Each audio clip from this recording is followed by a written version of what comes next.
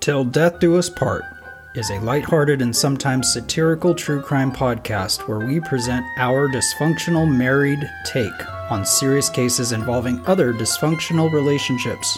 We hope you enjoy. Hello, and welcome to the 97th episode of Till Death Do Us Part. I'm Daniel. And I'm Melissa. I can actually see the computer in front of me now. You got your kick-ass hipster glasses. I do. The glasses that our daughter said were not cool. No, you look like a sexy librarian with those glasses on. Thank you. That's what I was going for. Yeah. Now I can see. So this podcast is about to get 2% better. Well, it has to if you can see. Glasses make the person. They definitely do. Yeah. If you're a new listener, we'd just like to welcome you to the dysfunction. There is so much of it.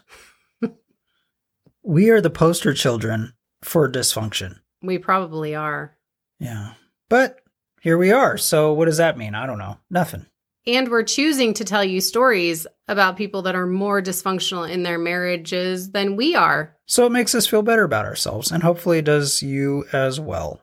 I think that's a good goal. Yeah. That's all we can do here. Search out worse people.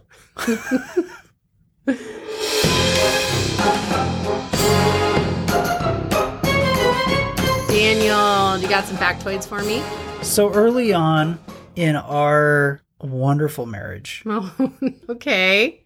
I think one or two times we had gone to Disneyland, and you did not want to go on the Storybook Land ride. The Storybook Land canal boats. I hate that ride. And it's for like little kids. It's because it takes you through Monstro the whale's mouth. Right? Yes. Is that correct? You didn't want to go on it. You're like, no, I hate that because I don't want to go through the whale's mouth because that scares me. It does. I'm not Jonah. I will not enjoy being swallowed by a whale. And is that because you have a fear of sharks? That whole like big sea creatures that are swallowing you? I honestly have a fear of anything in the water. Okay. Which is crazy to me that I love cruises, because you wouldn't think that somebody with the fears that I have about water and the ocean, that I would be somebody who would enjoy that. Okay, but you're on top of a big-ass barge cruise ship thing. You're not in the water. So. Well, yeah, and I don't really think about it when I'm doing it. I think about it when I'm off the cruise ship. But yes, I am not one of those that is ever going to go swim with the whales or dive with sharks. That is not me at all. So CBS News says that scientists in California, they're researching what makes people afraid of sharks. Oh. And they believe it's the 1975 Jaws movie, which caused a whole generation of people to develop galeophobia, which is an irrational fear of sharks. Well, of course. I totally saw Jaws way too young. See? And I did the same thing to our children, and they are not afraid of sharks. So there you go. I'm not. They're mostly friendly. You can pet them. No, they're not. No, they're not.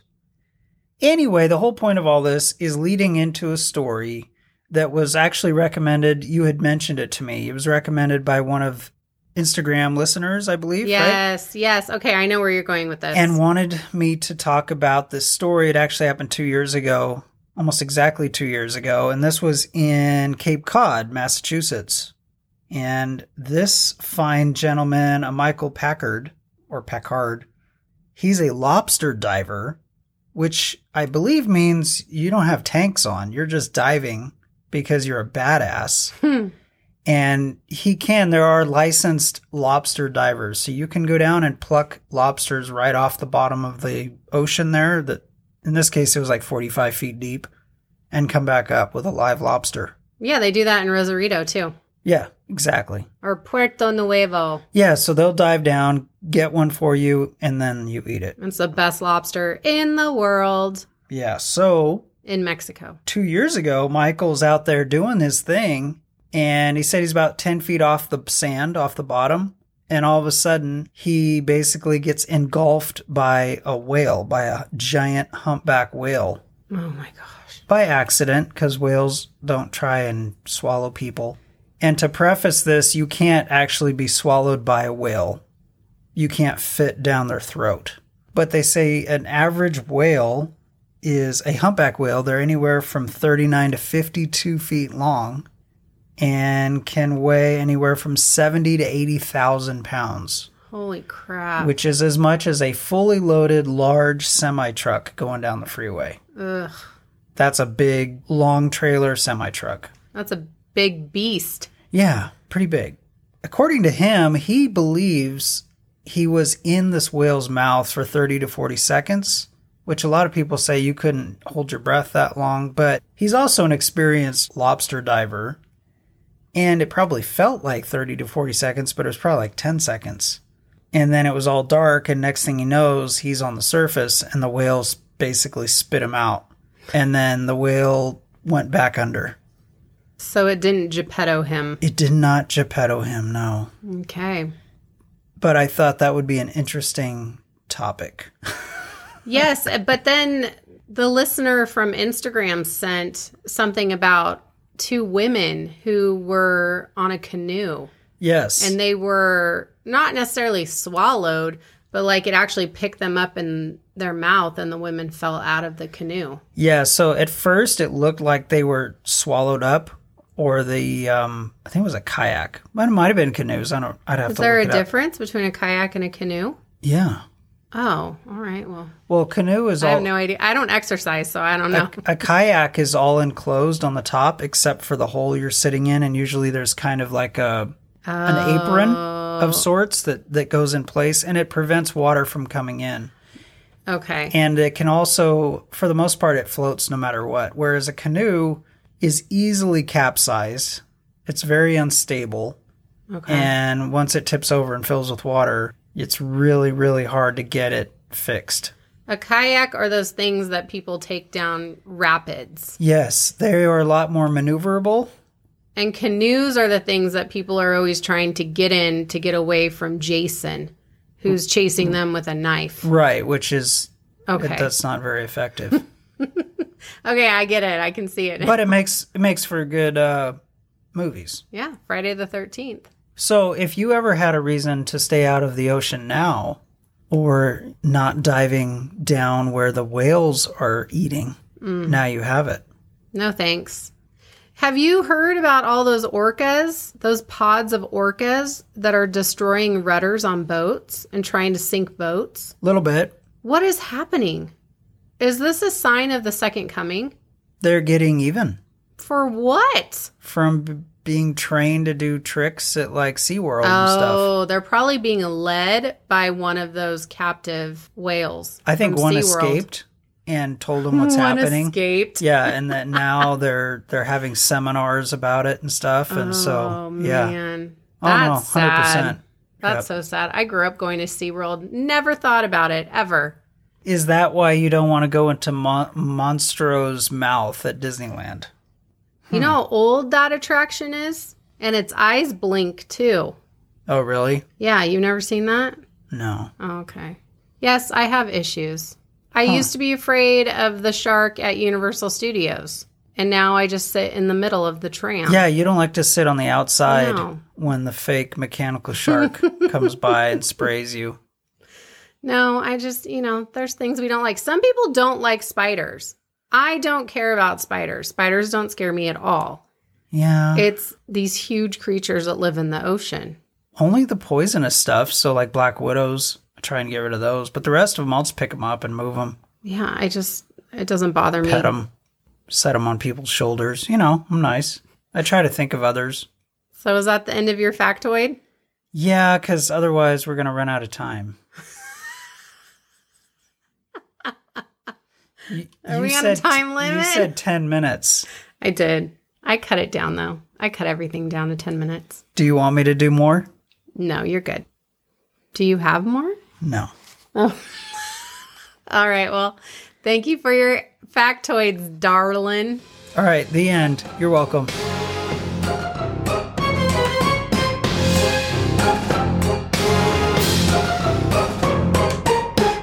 Daniel. Yes. Are you ready for my case? Do I have a choice? No. No, you don't. Then hurry up. Oh my gosh. All right. This is the case of Andrew and Ruth Ann Madden. On Friday, August 9th, 2002, around 4 p.m., in Lincoln County, Missouri, calls began coming into the St. Charles Police Department. The body of a woman was found in a commuter parking lot off of the intersection of Highway B and 61. A motorist had pulled into the gravel parking lot and saw the woman's legs poking out from behind a car that was facing toward the highway with the driver's side door open and the engine still running. Local sheriff's deputies were on the scene soon after. The deceased woman was lying in the gravel in a pool of blood. She was about 10 feet from the vehicle that was presumed to belong to her. The woman was on her back, face up. One arm was crossed across her chest, and the other was lying up near her head. She had sustained massive trauma to her head. Are you picturing this? Yeah. Okay. It's not good. The woman was wearing nursing-style scrubs and a work identification badge from a local medical center that read, Ruth Ann Madden. Investigators initially thought that 56-year-old Ruth Ann's death was due to a robbery or carjacking gone wrong. But Ruth Ann's purse and all its contents were still in her car. Witnesses had gathered at the scene, but none of them had actually seen what had happened to Ruth Ann. But one witness had seen a suspicious vehicle recklessly pull out of the car park, almost hitting the witness. He actually had to swerve out of the way to avoid being hit. I hate those kind of drivers. This action drew the witness's attention to the commuter lot, where he saw a body lying in the middle of the open parking lot, which now we know is Ruth Ann. Okay. He made a quick U-turn and tried to chase down the car going northbound on 4061, traveling at about 85 to 90 miles per hour. The situation became too dangerous for the witness, so he went back to the lot and gave his statement to the deputies who were already on the scene. The witness was unable to get the license plate number, but was able to tell deputies that the car was a white Chevy Lumina sedan with tinted windows. If a car took off from that kind of a situation and you can't catch it, they may as well have a big banner that says, I'm guilty, right? Yeah, that's why the guy followed this car. And they were running away. If you're running physically away from a body or you're speeding away from a body in a car, you had something to do with that body on the ground. Yeah, and almost crashing into other cars and people, and then you can't even catch that person on the freeway. And it was about 4 p.m., which means there's a lot of people on the highway. Yeah. Because it was a Friday, so people are going home. Well, okay, so that seems like fairly typical actions for people leaving work on a Friday, though. They want to leave. Yes, but the body was in a car park off a highway, so a gravel area that's not pavement. So it's not marked like a parking lot. It's just this gravel area. Gotcha. I don't think that would be a normal occurrence for a car to come shooting out of there. No, they're guilty. Ruth Ann's body was taken to the local coroner. She had been killed with a single gunshot to the head. The bullet had entered above her right ear and exited the left occipital area. She had died instantly. In her right hand, a clump of hair was found, like it had been ripped out of someone's head during a struggle. Oh. A soda can and Durrell brand cigarettes were also found on the scene, but the weapon, presumed to be a revolver, was not found. And it was presumed to be a revolver because there was no shell casing. Oh, okay. Yeah, that makes sense. Right. So what had happened to Ruth Ann? And why would someone want her dead? I don't know. I don't know her very well yet. Investigators made their way over to the home Ruth Ann shared with her husband, 52-year-old Andrew Madden, who went by Andy. Andy Madden. The home was located in Eolia, Missouri, which is a 15-minute drive north from the crime scene. Where is it? Areola, Missouri? Eolia. Oh, Eolia. Oh, yeah. Areola. Areolia. Oh, my God. Someone's going to get pissed from there. I can feel it. How dare Daniel say that it's areola? I didn't say areola. I said areolia. Okay. That's a pretty name. Sounds like never mind. Eolia. Eolia. Okay, gotcha. I actually looked it up, so there you go. Perfect. According to Andy, Ruth Ann was a wonderful woman who did not have any enemies. And he would know. The two had been married since 1975, so 27 years. Wow, good for them. Yeah. Pure bliss. Andy and Ruth Ann met when Andy escorted Ruth Ann's brother's body home for his funeral. Now that is romantic. Andy was stationed in Oklahoma, where he met Ruth Ann's brother after returning home after a tour in Vietnam. I had also read that Andy did 2 tours in Vietnam. Okay. But most of what I read just said that he did 1 tour. So I don't know if that means anything, but I just felt like he served our country. He served and did a tour in Vietnam, possibly 2. Yes. Perfect. Andy was a tank mechanic in the U.S. Army and saw significant action in Vietnam. That took an emotional toll on Andy, and he had some demons to conquer when he returned home. Oh, God, I can only imagine. If anybody's listening and you served in the military, thank you for your service. And if you have grandparents or parents or anybody like that, thank them from us. Yeah. The whole Vietnam War was just tragic. Yeah. It hurt a lot of people. Yeah. Okay. Well, we'll get off of that. Andy was immediately attracted to the beautiful and sweet 4'2" Ruth Ann. She was teeny. What? She is 4'2"? teeny tiny. Holy moly. Okay. She'd still need a booster seat if she lived in California. Yeah. She's a 50. What does that mean? Well, 48 inches is 4 feet plus 2. It's 50. Sorry. After the couple were married, they made their life in Eolia. God, I can't say that now. Sorry. Eolia. I suppose now you're going to tell me Andy was like 6'5". No, he wasn't that big. Okay. All right, good. The Maddens were deeply in love and always together. Ruth Ann was the oldest of 11 siblings and was very family-oriented. She was the constant caregiver of everyone around her, especially Andy. The couple never had any children of their own, but Andy did have a son from a previous marriage. Ruth Ann worked as a housekeeping supervisor at a local hospital, and after retiring from military service, Andy became a heavy machine operator at the quarry. I have to say something that's way off topic. Oh, boy. All that's popping into my head right now is that scene from the movie that I can't remember, but you'll remind me when I tell you this. And it's that actress, and she was seriously like 4 feet tall, and she's like, Carol Ann. Oh, Poltergeist. There it is. Yeah, and that actress, right? And what was she in the movie? She was like She was a psychic medium. Yeah. Medium. She was definitely not a large, so probably a medium. And she was what, maybe 4 feet tall? Oh, yeah. That actress, she was itty bitty. And she'd just be, Carol Ann. Carol Ann. Carol Ann. Sorry, all right. So that's all I'm thinking. You tell me she's 4'2", Ruth Ann.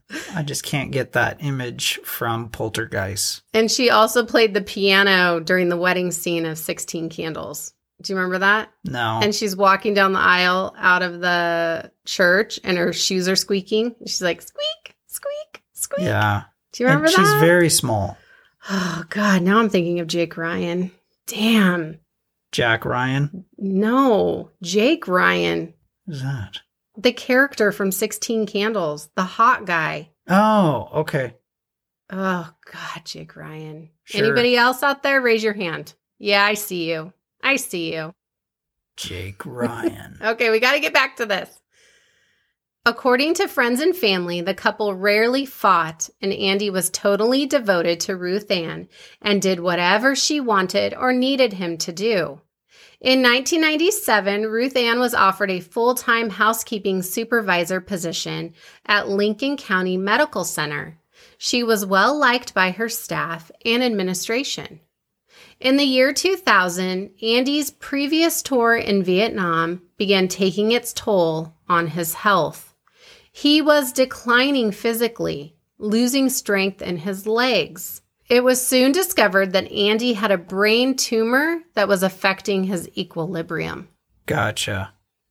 Andy needed surgery and was told that if the tumor were to be removed, he would no longer have balance, meaning he could no longer walk or stand for very long and would now need a wheelchair on a more permanent basis.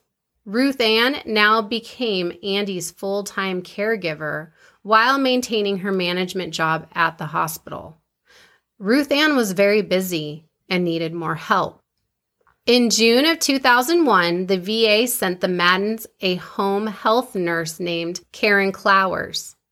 Andy and Ruth Ann liked the 44-year-old Karen immediately. She was sweet, generous, and outgoing, and Ruth Ann did not have to worry about Andy's well-being while she was gone. While Ruth Ann was at work, Karen would provide Andy with general care, tasks such as helping around the house, cleaning, cooking, getting Andy dressed, running errands, and taking care of his medications. There were 25 to 30 pills taken every single day. Oh, boy. Karen thrived in her new position. She felt needed and respected, opposite of what she was getting at home with her husband. In 1985, Karen married her third husband, John Clowers, a truck driver who was 26 years older than Karen and treated Karen and her two children very well at first.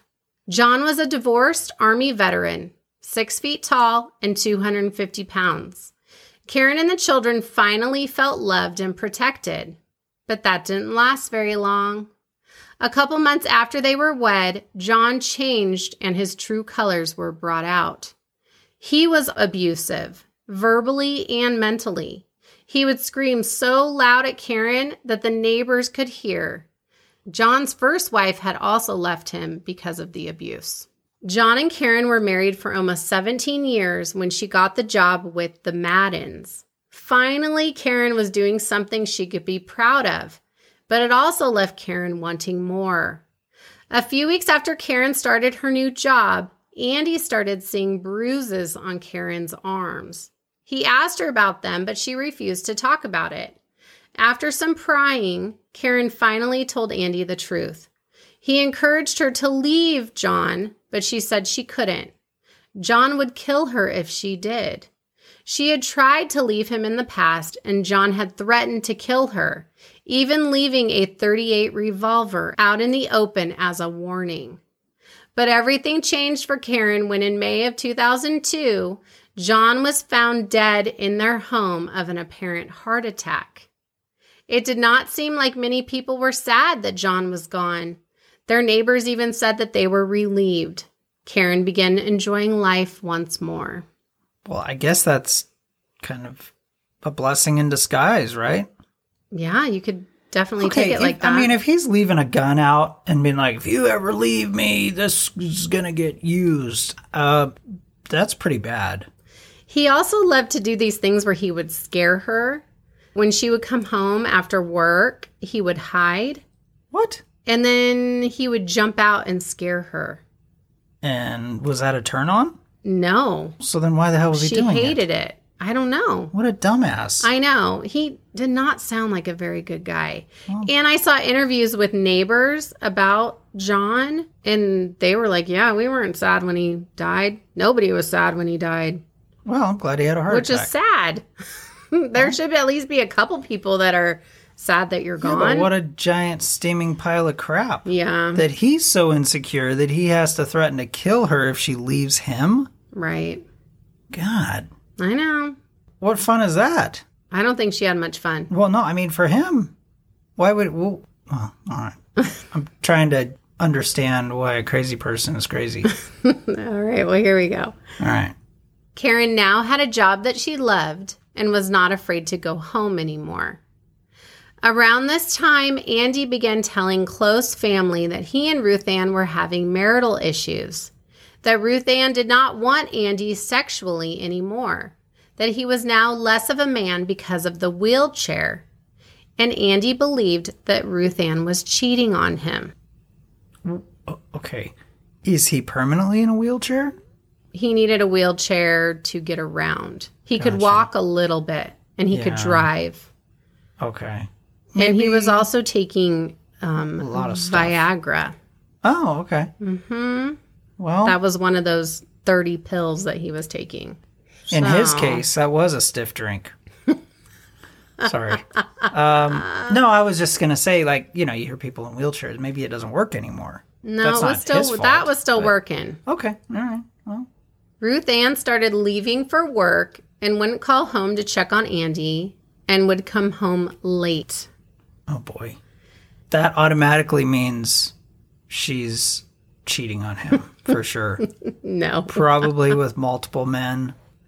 who are in their 20s. Oh, at least, yeah. And all really attractive fitness guys. Well, during this interview with officers, Andy also told them that in July of 2002, Ruth Ann began receiving threatening phone calls at work and at home, all hours of the day and night. The caller would threaten to harm Ruth Ann, even threatening to kill her, and telling Ruth Ann to leave her boyfriend alone. What? I'm confused. I know. So this person on the other line was telling Ruth Ann to leave her boyfriend alone. Oh, okay. Leave her. Okay. Yes. So it's a female calling Ruth Ann Right. saying, leave my boyfriend alone. Exactly. Gotcha.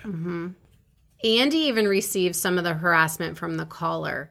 The caller would tell him that Ruth Ann was having an affair and that they thought he should know. Well, isn't that nice of you? Okay, I'm a little confused. Okay. Who is Ruth Ann again? That's the lady that died at the car. Okay. Not the one who's helping out. Not the The caretaker is Karen. Karen, okay. Yes. I'll tie all these people all Okay. together. And Karen's abusive husband number 3 had a heart attack And died. and died. Yes. Now she's rid of abusive husbands, right? Yes. Now Okay. she's all on her own. Gotcha. I needed to tell you a little bit about Karen and her backstory to make the rest of this Okay, that's fine. I get that. episode make sense. I'm just trying to remember which women belong to which abusive situation. Oh, okay. Well, I All mean, right, it's so going to Ruth get Ann. probably even more confusing. There's a lot of names. All right. So just stay with me. All right. Maybe make one of those flow charts. Something. Andy and Ruth Ann believed that the caller was possibly a disgruntled coworker of Ruth Ann's from the hospital. Ruth Ann had found out that 2 of her subordinates were having an affair and messing around at work. Ruth Ann moved the couple to different shifts. The woman got upset because she was moved to the night shift. She ended up quitting on July 25th, right around the time the phone calls started. Ruth Ann was so frightened that security began walking her to and from the parking lot at work. The Maddens even went to the local police about the horrific threats and were told to record the phone calls, to which they did. After Andy told them about the harassing phone calls that he believed were coming from this disgruntled employee, Yeah. the investigators found her, but she had an airtight alibi and denied making any threatening phone calls to Ruth Ann. Also, her voice did not match the voice that was making the threats, so she was cleared. Okay. So they're just trying to find somebody Sure. that wanted Ruth Ann harmed in some way. Okay. Ruth Ann adamantly denied the cheating accusations to Andy. But Ruth Ann did start to notice Andy and Karen's relationship. They were quite friendly, spending hours alone together almost every day. But isn't that Karen's job? It is Karen's job. I mean, you want her to come to the house and do all these things for your husband. And then you start to get suspicious that she's with your husband. Okay. Well, Ruth Ann became a little uneasy about the bond the two seemed to be creating, but there was nothing that she could do because Ruth Ann had to continue working. Yeah, work. And Ruth Ann trusted Karen. She actually really trusted her. They had become friends, and Karen would even hang out with the Maddens after her shift would end. So it kind of seemed like the perfect working relationship. Besides, if Karen's taking care of Andy, then she doesn't have to be bothered with it anymore. Okay, well. I don't know. Well, someone was having an affair. Yeah, so it was probably Andy and Karen doing the wheelchair aerobics class thing. Ding, ding, ding. After interviewing Andy at the home, one of his neighbors told an investigator that they had heard over the police scanner that someone had witnessed a white Chevy Lumina speeding out of the car park around the time the murder of Ruth Ann took place. The neighbor had an idea of who it could have been. Andy's caretaker, a Mrs. Karen Crowler, drove the same exact car, a white Chevy Lumina. Oh.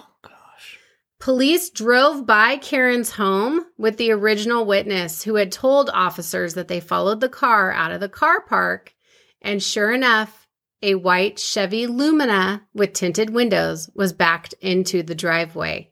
The witness was 100% sure that it was the same exact car. And that, ladies and gentlemen, is why you should park your cars in your garage. The next morning, investigators were granted a search warrant for Karen's home and the car. Karen was surprised and shook up when police arrived at her home. She was asked about Ruth Ann and her relationship with the Maddens. Karen told them that she had spoken to Andy the night before, and he had told her about Ruth Ann's death. She also admitted to having a sexual relationship with Andy.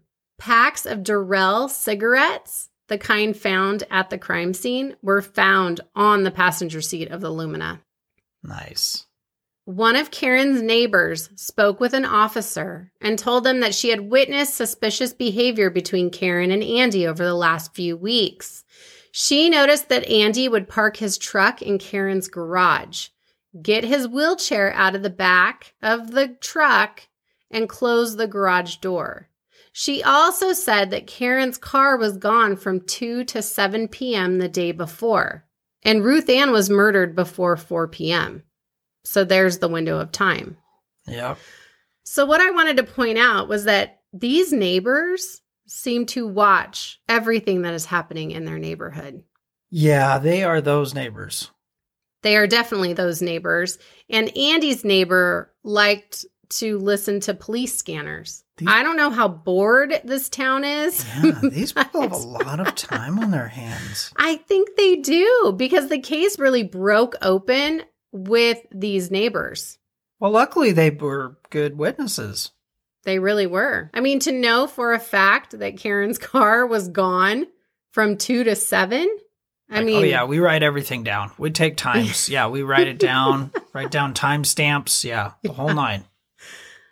Well, Karen was taken down to the sheriff's station for a proper interview. But on the way to the station, the investigators decided to swing by the crime scene real quick to get Karen's reaction. She got out of the car and followed the investigators over to where Ruth Ann's body had been less than 24 hours before. Karen immediately vomited, and she was put back into the car and driven to the sheriff's station. Is that normal?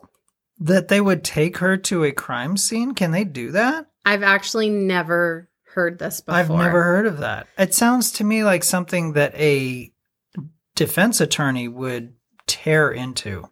But this was kind of something that they did throughout this case, which I thought was very interesting and smart, actually. At 7:15 a.m., the investigators hit the record button, and Karen's statement was videoed. I actually watched it. I got to watch her statement. And she doesn't have a lawyer? Mm-mm. No lawyer. And she's this little tiny thing, and she's wearing all white, and her hair's like poofy and big old glasses. She wasn't. She's not very attractive. I was going to say, I have to see a picture of her because that would help me a lot. Well, she's 44, and let me tell you, I look damn good compared to her. Compared to this little lady. All right. Well, maybe it's the, camera adds 10 pounds. Sure. On me, but she was the type that lost 10 pounds. Oh, okay. Karen immediately told the detectives that she had had a conversation with her son-in-law named John Lewis. She told him that she was madly in love with Andy and that she wished she had a man like him because he treated her so good and didn't scream and holler at her. She wished she could have him all to herself all the time. John told Karen that he could think of a way to get Ruth Ann out of the picture. So we're introduced to another John. This John is the son-in-law to Karen. Okay, fair enough. This is a new character. Good. She asked John what he was talking about. He told Karen that she didn't need to know. On the day of the murder, John had borrowed Karen's car between 2 and 3 p.m. He returned the Lumina to Andy's house after about an hour and told Karen that, quote unquote, it's taken care of. Karen told the investigators that she did not want Ruth Ann to be killed. Did he shoot her? Asked the investigator. He did, yeah, answered Karen. Did John ask you for some money? Asked the investigator. $500 and to keep my mouth shut or I would be killed. Did you pay him? She was then asked. Yes, Karen answered. I was scared. I didn't want her killed, only to divorce Andy. I'm sorry. $500? That's not bad. I know. That's a smoking deal. Yeah, you can get rid of a lot of people for not much. John was picked up an hour later and brought into the station for questioning. He was told what Karen had said to investigators, blaming him for the murder of Ruth Ann. John was pissed. He had a totally different story. John told the investigators that a few weeks before, Karen had come to him at a barbecue and asked him, "How would you kill a person?" John was a little taken aback, but Karen proceeded to have a conversation with John about killing Ruth Ann. Karen told him, "I want her dead." Then she told John that she'd pay him $5,000 to do it. Still not enough. No. I wouldn't do it for anything less than 50. Oh my gosh, Daniel. Just saying. I have standards. $5,000? Really? Oh my God. Okay. John told the investigators that he never really planned to go through with it. He was just going to lead her on and take the money to pay off some bills. Yeah, okay. That was smart. Sure. Karen wanted John to break into the Madden home and kill Ruth Ann, making it look like a burglary. For the next few weeks, John kept stalling. But it's not like she could tell on him or anything. Yeah, it's not like she could go to the police and be like, I gave my son-in-law $5,000 and he still hasn't killed Ruth Ann. He's procrastinating. Karen offered John another $1,000. So he decided to meet Karen at the car park in his truck at 3 p.m. on that Friday. All right. He showed Karen how to use the old revolver and pulled back the hammer for her. John kind of freaked out and put the gun in Karen's car's trunk. Okay. Are you going with me? Yeah. Okay. Why did he freak out when he's the one that showed her how to use it? Because he knew what was going to happen. Okay. So he freaked out. All right. Ruth Ann pulled up while John hid between his truck and the Lumina. So he ducked down and hid. He saw and heard Karen shoot and kill Ruth Ann. This is what he's telling the investigators. Mm-hmm. John was not going to take the rap. He was not the one who shot Ruth Ann. He also told the investigators that Andy had been in on it the entire time. See, I'm not buying the wheelchair cover. Oh, you think he's faking it? Well, no, but I think he's definitely he's using it. Like milking it? A little bit. So who was telling the truth? Was it Karen or was it John Lewis? I'm going to go with John because, well, first of all, I don't think he would do all that for her for so little because that's really risky. For $6,000? Yeah. Yeah, it's risky. Well, Andy Madden was picked up by police later that day and taken to the Lincoln County Jail to be questioned further. Investigators believed he knew more than he was saying. Andy was told that the things police were hearing just weren't making sense. They believed that his caretaker and lover, Karen, had something to do with Ruth Ann's murder. Andy vehemently denied Karen's involvement, saying she was with him all day. Asked when the last time he had spoken with Ruth Ann was, he told them at 3:38 p.m., right before she was shot. Asked how he knew the exact time, and Andy answered that he had looked at the time on his cell phone. They weren't buying this. I don't think so. I'm not buying it. Investigators told Andy that they didn't believe him and that Ruth Ann deserved more. She deserved the truth. Andy broke down crying. And in between sobs, he said, "I don't know what was wrong with me. I was stupid. I really effed up." He told them that he had feelings for both Ruth Ann and Karen, but that he was confused because he loved them in different ways. He should have just taken her on as a sister wife. Oh, I don't know if they have sister wives in Missouri. Well, I mean, no one gets killed. Be a sister wife on the side. Karen had told Andy her plan. Andy was to call Ruth Ann at 3:15 and tell her to meet Karen at the commuter lot off of Highway 61. Telling Ruth Ann that Karen had been running an errand for him and her car had broken down off the highway and she needed a ride. Then John would shoot Ruth Ann with Karen's gun. So Andy led Ruth Ann, his wife of 27 years, straight to her death. Wow.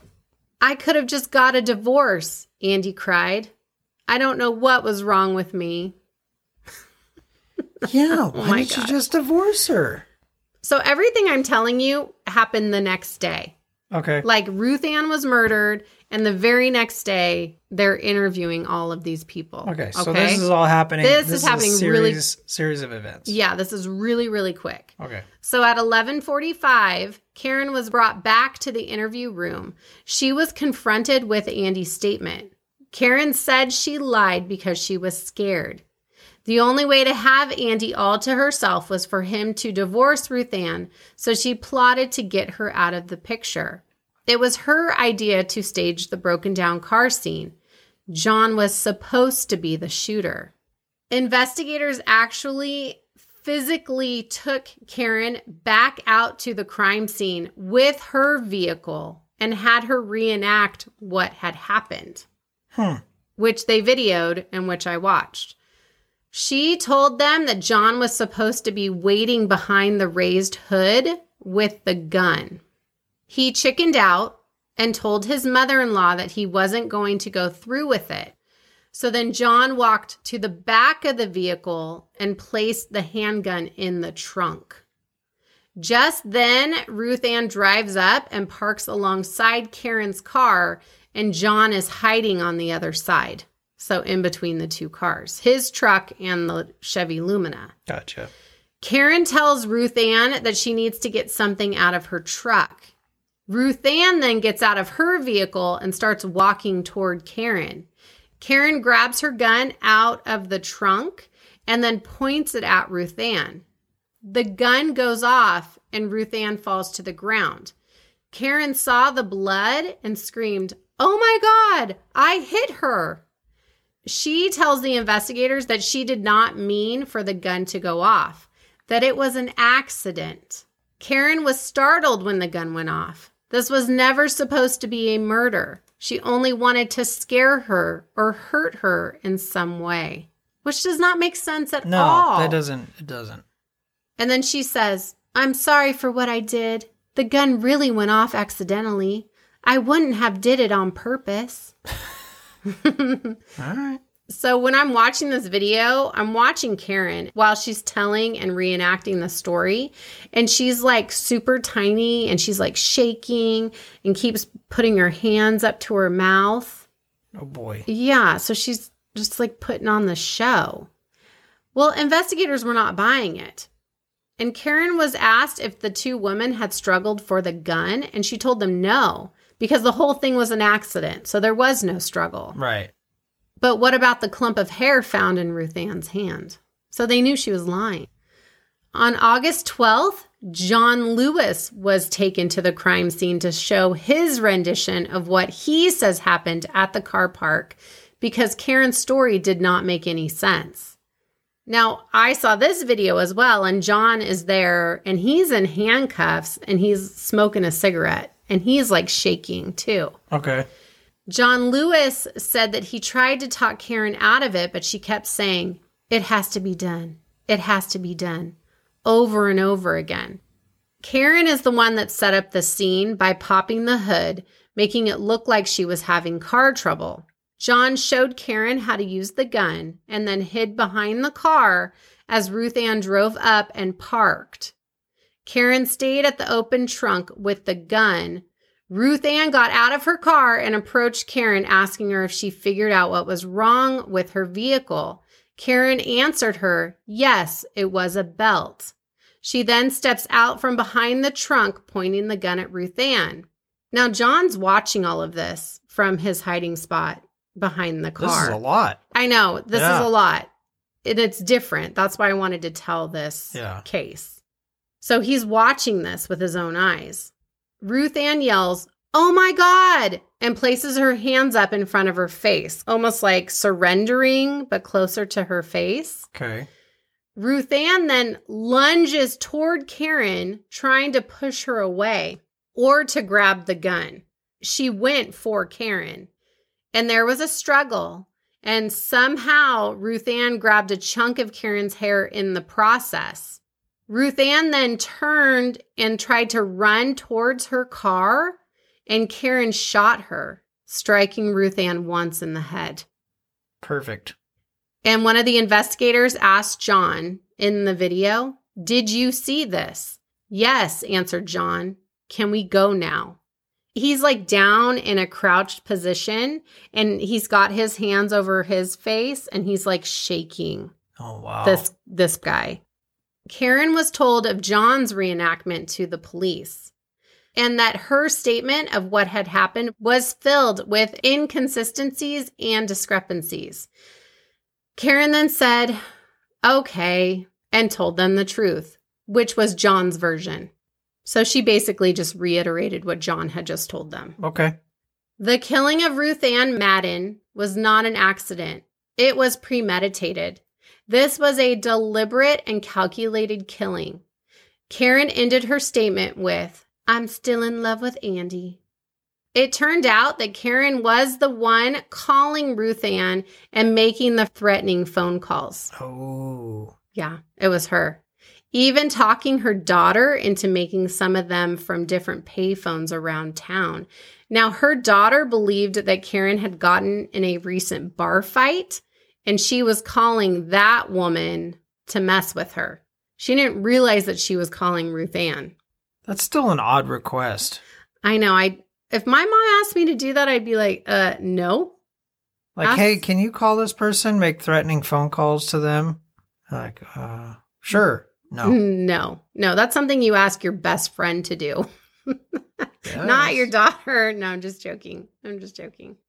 Karen was actually trying to set up a motive for Ruth Ann's murder. It was the harasser and the stalker who killed Ruth Ann. Okay. Does that make sense? No. Karen knew that Ruth Ann had just had a disgruntled employee leave. Okay. So Karen was using that as a way to harass Ruth Ann so that when Ruth Ann was killed, it could be blamed on the person that was making the harassing phone calls, which would lead back to the woman who had left employment. Okay, that makes sense. Some members of Andy's family believe that Karen messed with his medication, causing him to have mental inconsistencies. He never would have gone along with Karen's plan had he been in his right mind. Andy adored Ruth Ann. I don't know. I don't know about that.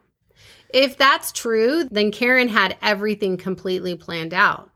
So she must have also been planting the cheating accusations against Ruth Ann to Andy, making him believe that Ruth Ann was cheating and didn't want him anymore. Right. So I'm thinking she's in his ear all the time, telling him, Ruth Ann was supposed to be home an hour ago and she's not here. I bet she's off with somebody else. I saw her wearing a redder shade of lipstick. She's not wearing that for you.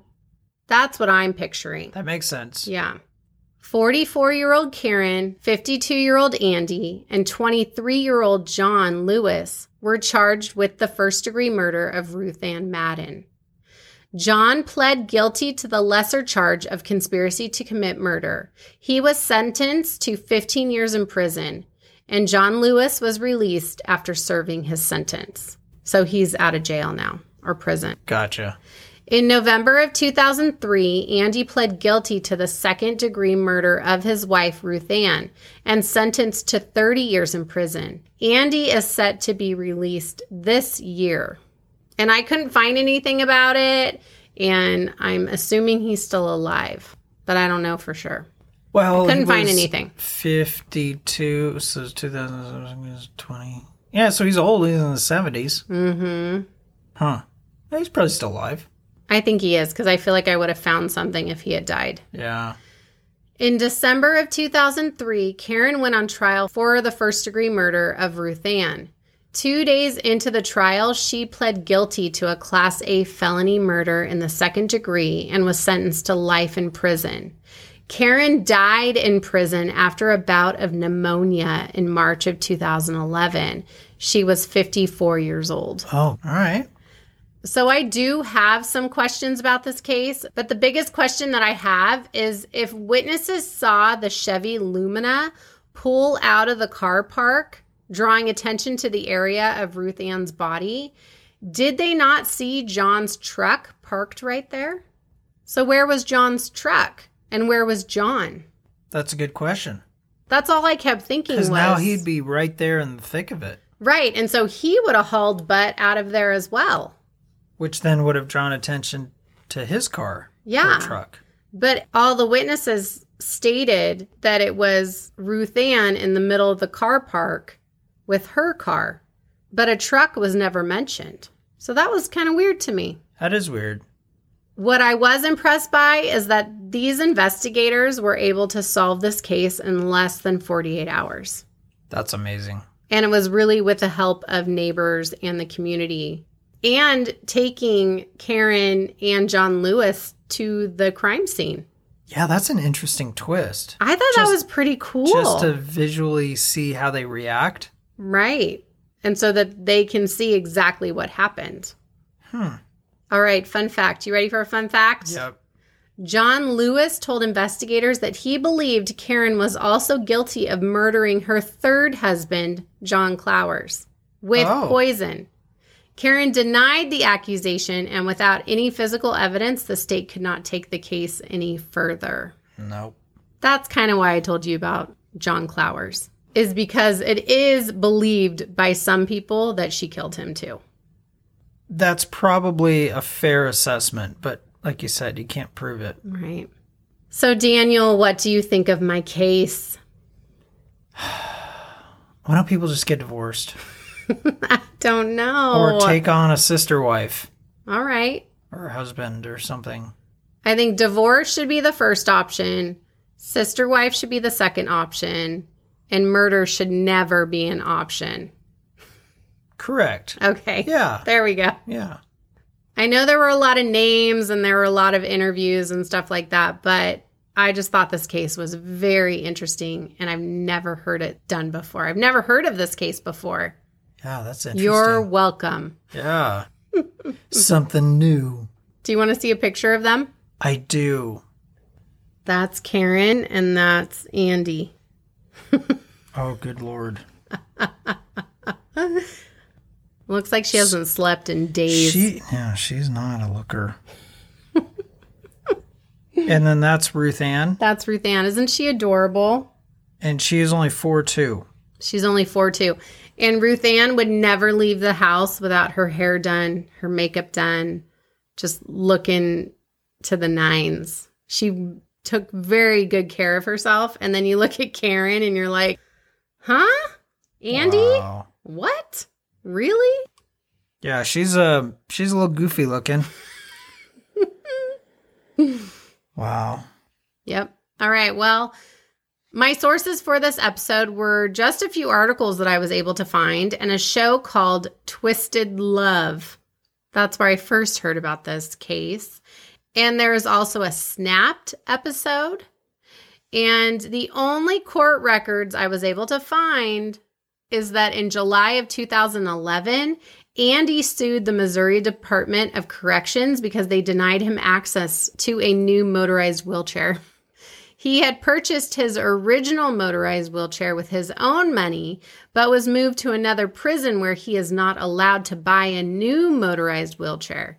He was told that he may repair the one that he currently uses or be pushed manually by another inmate or staff member. Oh, that's not what you want to have happen in a prison, is to be manually pushed.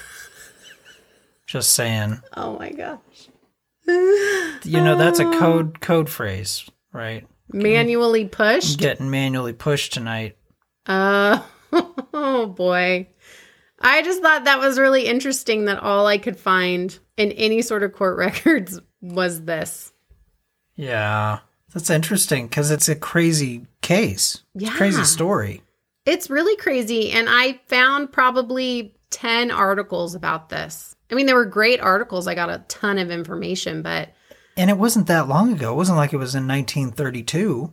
No, it was 2002. Yeah, It was so... 21 years ago. Yeah, 20 years. I could do math.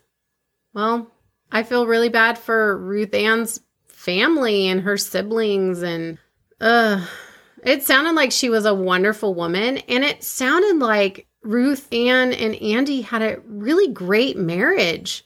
And it really wasn't until Karen came along that things really took a turn. And I think it's because Karen set her sights on Andy and did everything that she could during those times that they were alone to kind of burrow into his brain. And she was so desperate for some semblance of happiness that as soon as she got somebody who gave her any attention that wasn't abusive attention, she was like, this is it. Yeah. Life is perfect. That's really pretty sad. Again, it's sad because she went through all that, then committed murder, and then went to prison and then died. Ugh.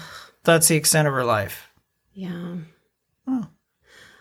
All right. Well, we'd like to thank our Patreons. You guys are amazing. Oh gosh, I can't say enough great things about our Patreons. So hit it, Daniel. All right. I want to start off thanking Jamie G. Thanks, Jamie. Nicole J. Thank you, Nicole. Lizzie K. Thanks, Lizzie. I can't read. Molly K. Thank you, Molly. Tracy M. Thank you, Tracy. And Gwen R. Thank you guys so much. It was very kind. Your support of us is helping out so much. We really, really appreciate it. Yeah. You guys bought us new mics, so thank you.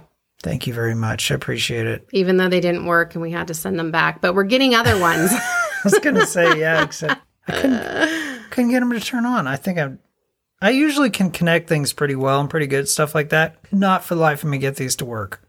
So I don't know, whatever. Or just order different ones, but yeah, thank you. If you are enjoying our show, please go rate and review us on Apple Podcasts or Spotify. If you are not enjoying our show, please move on to something else. Yeah. Just do us all a favor. There's a million other true crime podcasts for you to listen to. You'll find the ones you like. There's a couple. If you'd like to see photos from this case or different reels that we make or just stupid things that I like to post, please go follow us on Instagram at Till Death Do Us Part Podcast. And I actually have a favor. I'm getting a lot of case suggestions on a regular basis, which I love. So thank you for that. But if you have a case suggestion for me, can you please send it to tilldeathdouspart@att.net. They get lost in my Instagram inbox, and I try to take pictures of them. But we are an independent podcast, so I do a majority of the work all on my own. Daniel just kind of gets to come along for the ride, which is great because I'm controlling, but I am trying to do this on my own. So it will be very helpful if that's where you send case suggestions. That was a nice way of saying she does all the work and I don't do anything. No. He doesn't have time. He barely has time to sit down and do this with me, which I love and appreciate. But I have time to do all the other stuff. Yeah. So I am going to have our daughter start addressing mail and things like that. I'm teaching her how to do that. So. I'll believe it when I see it. I know. Well, thanks for listening, you guys. We appreciate it so much. Thank you. And be careful. For marriage is a life sentence. And divorce is always the better option. Yep. Or a sister wife. Or sister wife. Bye. Bye-bye.